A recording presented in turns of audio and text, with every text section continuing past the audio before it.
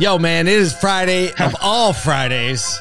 I feel like we woke up ready to go today. We're going to talk about Toyota calling their shot, what's on dealers' minds, best and worst airlines, and, of course, a little bit of NADA show prep. Everywhere I go, the people really want to know. 6 days, Kyle. 6 days. 6. That's it. Nuts type of stuff. Unbelievable. Our team has released on our LinkedIn and probably Instagram, too, like a countdown from 10 days where they've just taken pictures from previous and they've overlaid like 10 days, 9 days in the countdown. Today is one of my favorite pictures. If you're not following us on LinkedIn, you got to check it out. It's a picture from us when we were scoping out the ASOTOCon 2022 venue, and it just looks like a band photo. Like we're like walking. Yes, I know. Danielle's hair is blowing. You got white sunglasses on. That photo is like one of the most backpacks. epic photos. But that's how I feel like rolling into NADA. We are going to be there in full effect. Crew of 15 spread out across a few hotels. We're going to be everywhere. We had our second like NADA production meeting yesterday because the first 1 hour meeting we got like halfway through Wednesday. We got through the rest of them yesterday, so I feel like we're really good. We're going to be all over the place. The day before NADA, so we're showing up Wednesday morning, you and I. We're going to do a few things on the ground, but starting on Thursday, you're going to find a SOTO team everywhere. I'm going to be hosting or emceeing an event for Auto Team America, which I hadn't heard about, but it's actually a really high-powered event. Going to be there with like Paul Walzer and Brian DeBoer. It's going to be great. So if you don't have a ticket, it's sold out. But still, follow the content. We're going to be posting it on social, and I think a lot of great insights. Kyle's going to be over hanging with our friends at Automotive News and JD Power, running back and forth. We're going to be at the Omni just all day, locking it down. We got JD Power in the morning, Automotive News in the afternoon. It's going to be a riot. We're going to write it all up, video it all up, get all the interviews. Kyle's going to pack all the hard hitting. He's going to be like straight up red carpet, like asking Casey Crane. So who are you wearing, like, right? And who are you wearing? And I should start with who are you wearing? That'll be perfect. Be fit. And then on the floor, we'll probably release the schedule at some point because we have quite a few of booths that we're going to be doing live podcasting throughout the event. We're going to be moving around quite a bit. So we'll get that out so you can see it. Probably the best place to find it is either going to be by being on our email list, which you can get for free. And it's a whole lot of fun to read every day at asoto.com, or just follow us on social media. Follow us on LinkedIn. Probably the best place to be. Just search ASOTO, follow it up, and we'll let you know where we're going to be because, hey, maybe we can get you on. And we would love to talk to you, meet you in person, especially if you're someone who has this podcast in your ears on a regular basis. You're our people. You're our people. You're our people. What else we got? We should probably just get in some news because next we're going right into Clubhouse Room. All Things Used Cars with David Long's All Things Used Cars Room. Going to talk about getting back to basics in a time when we need to get back to basics. So just go on Clubhouse. If you don't know how to do it, just search Clubhouse app and then just search All Things Used Cars, and you'll get to us, and we'll have a great conversation. Speaking of great conversations. Stop. Segue. Time. So when a company invents a manufacturing process that becomes the standard for all manufacturers across the world for over 100 years. Right. You should always expect a fierce comeback from a supply shortage, don't you think? Absolutely. So TPS, otherwise known as Toyota Production System, otherwise known as lean manufacturing and Six Sigma and all that stuff, actually started with a car maker because it should start with a car maker. It was first introduced by Toyota in the early 20th century. And now, despite the challenges of the last few years, the company is poised to have its largest annual output ever. So this is Toyota. Obviously, we're talking about it, and they're doing the old Babe Ruth, Kyle. They're like, right. See, I'm going to hit the ball right over that fence right there. So they're calling their shot in 2022. They invented this just-in-time production, which is basically manufacturers used to have a warehouse full of parts, and then they would put those parts together, and then as the supply would draw down, they would order another big warehouse full of parts. Well, they were like, that's so inefficient. We're going to make a system so that basically in the most ideal situation, the part we need to put in shows up at our facility exactly when it needs to be installed in the car. Right, just in time. So super efficient. Wild. Which is efficient and scary all at the same time. Well, we found out why I'm sure they have some flex built in there, but no one had COVID level flex. It actually puts you in a more vulnerable position, but they're back, right? They produced so back in 2019, before COVID, they produced 9.05 million vehicles. And then in 2020, that dropped to 8.58. In 2020, it dropped, or in 2021, it dropped even more to 8.33. And now they're saying, well, 2023 is going to be our year. So 2022, I'm sorry, it was 8.33. They're saying 10.66 million this year. Yeah. And I don't doubt them. But the interesting thing is like they have a ton of demand, right? Every Toyota dealer that we know, obviously the day supply is super low. Toyota's day supply is 18. If you've looked at any of the day supply numbers, NADA's put them out, Cox has put them out. It's always at the bottom, right? Like you got Stellantis right. dealers got everything, and Toyota still has nothing, right? Kind of close to them are both also Honda, Mazda, at 29 and 24 respectively. But yeah, your domestic manufacturers up at like 60-day supply now. You see the average day supply of the industry sitting in the 50s, or actually I think it just dropped under 50 earlier this week. So, tons of demand. So I think they're going to be able to hang in there, but you got to think that the day supply is definitely going up, which I don't think Toyota dealers would be so mad at. Having a little ground stock might actually help. Yeah. I mean, especially if the demand is still there. Yep. But yeah, and Toyota has been, and we know a lot of Toyota dealers, right? And throughout the whole pandemic, as different manufacturer meetings, we know a lot of dealers actually. So a lot of dealers are telling us what kind of like, well, this is what they're telling us we should look forward to in our make meetings and things like that. And they were typically disappointed. Well, they said we're going to have this, but actually we only had this. They said we're going to have this, right, but only we had this. But to a person, Toyota has always been like, the dealers have been saying they're super transparent.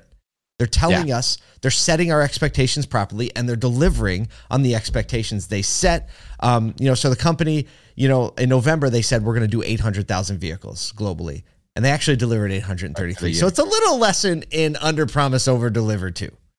There you go. Which builds a little thing called trust. It builds a little thing called trust. And the whole thing, business, relationships, all built on trust. So that's the story with Toyota, and it'll be fun to watch how they actually come back. And I mean, I'm never betting against Toyota manufacturing. Ever. I don't know how to segue into this next spot. But just keep rolling. We're just going to keep rolling. So our friends at Cars recently released it feels like just a real-time survey that reveals the top 3 pain points dealers are anticipating in 2023. It's a survey of 121 dealers between January 1st or 6th and January 11th. So it's only like a week old. So this is real-time data and shows their top concerns to be turning more used vehicles profitably, right? So 94% of dealers said acquiring used inventory, maximizing margins are the top concern. Second is investing in better marketing data and more efficient, and investing in better marketing data more efficiently. 81% of dealers said high quality audience targeting to better leverage their media was the second most significant challenge. And third on the top 3 list is 80% of dealers noted differentiating their dealership from competitors also as the top concern. So that feels pretty good. Like all 3 of those, they feel controllable. That's what I like about them. Yeah. I mean, the dicey one there is definitely better marketing data more efficiently, just because there's so much silos in data. From a you mean used the dicey one, like the dicey one, like are we going to be able to fix it? Right? It's going to be tough. Yeah. It's a lot more disparate in our industry than I think a lot of people realize, and so it's going to be tough to continue to find efficiencies until kind of everyone lets down the walls. I think the used vehicle profitability is definitely something that can be controlled based on education, understanding of the used market, paying attention to what's going on in the trends and consumer data, supply, demand, accessibility to purchasing used vehicles, all of those types of things. Like you can get dialed in on used cars. And I think that stating that it's a top concern is really a realization that understanding being a strong used car operator makes sure that you don't have to worry about any fluctuation in inventory or demand or rebates or anything like that on the new car side. Mm-hmm. Said it. And then from a differentiate from competitors, like I think we've been as an industry trying to figure this out for a long time, and everybody always tries to play the, well, I did it first game. Yeah. And so I would say stop leaning into that. Stop being the biggest. Stop being the person to do it first. Like if that's consistently your pursuit, you will always run out of the opportunity to talk about that, and you'll always be chasing the next thing. Chase the thing that nobody else can touch, which is your people.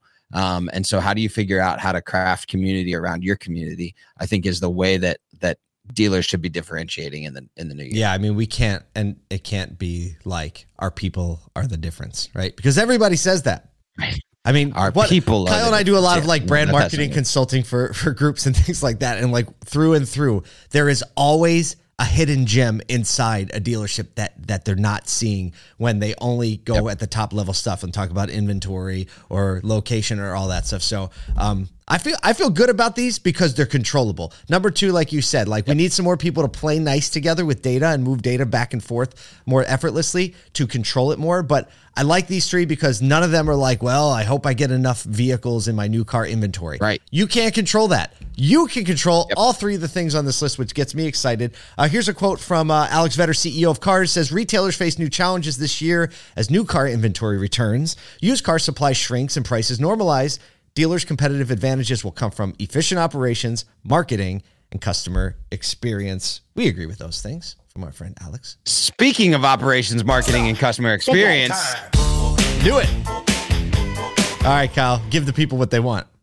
So the Wall Street Journal this morning has released its annual list of best and worst, not automobile makers, airlines. And we know we're talking about airlines this morning because very relevant. Flying all it's very relevant to the automotive industry, and a whole bunch of people, probably 20 to 25,000, going to be flying next week. I think we can all agree that 2022 was quite a bumpy ride. So making the list, the top spot, Delta hangs onto the top spot, followed by Alaska or Alaskan, Southwest, United, Allegiant, American, Spirit, Frontier, and JetBlue taken dead last. I think Steve Greenfield might be the Delta reason. Like he picked the right, because they got Greenfield as a million miler last year. They're like, we're number one.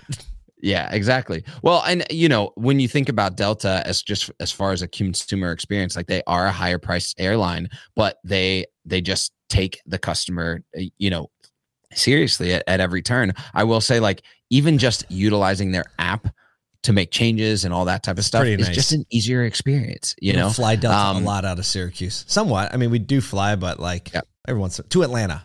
Delta to Atlanta. Right. That's my deal. Everybody flies Delta to Atlanta. Right, of course.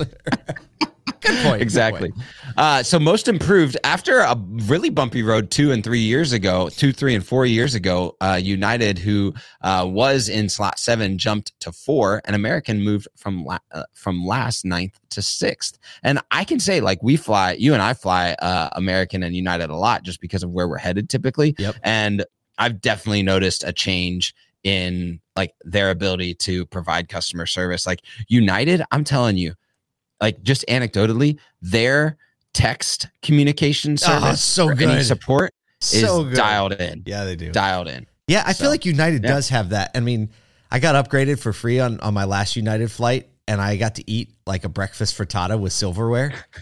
And I needed it so bad at that moment. So United just has a super like they upgraded the right flight at the right They're time. Special in your They're heart, number right? one in my book. Number one in my book after that. I got real silverware on a plane, Kyle.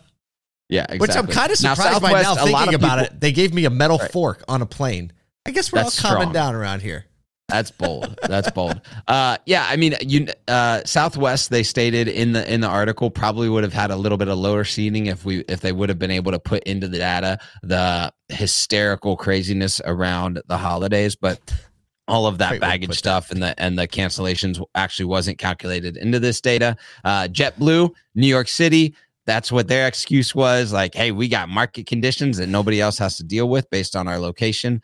But overall, staffing shortages, operational challenges have still been an issue for airlines. Here's the thing. I think that like airlines are just something that people continually have to use. Like to travel in the US, if you want to travel on a regular basis, you have to, because there's no like in England, everything is 8 hours away from everything else, right? And so, or you got the like train any other system. vertical, you got bullet trains. You got, I mean, exactly, dude. I would take any other vertical. Looking at airlines and seeing like how they're making shifts and move, and how consumers are attracted to or not attracted to the consumer, experience or the customer experience in an airline, I think is smart. And so recognizing what Delta's doing right, what JetBlue is maybe not doing right for any other vertical, even like automotive, is good to understand how to care for customers. I think there's also like a really great lesson in here. I remember when JetBlue was first coming to market and they were like the darling. They were doing it differently. Right. They were surprising and delighting. They were, like the cable TV, Dish Network on the plane was like, what is going on? And now they're last on the list. Now, granted, like they cited some, they're they have a larger exposure because a hub is in New York City. So if something goes wrong there, it's going to disrupt. But still, they're at the bottom. They're not in the middle.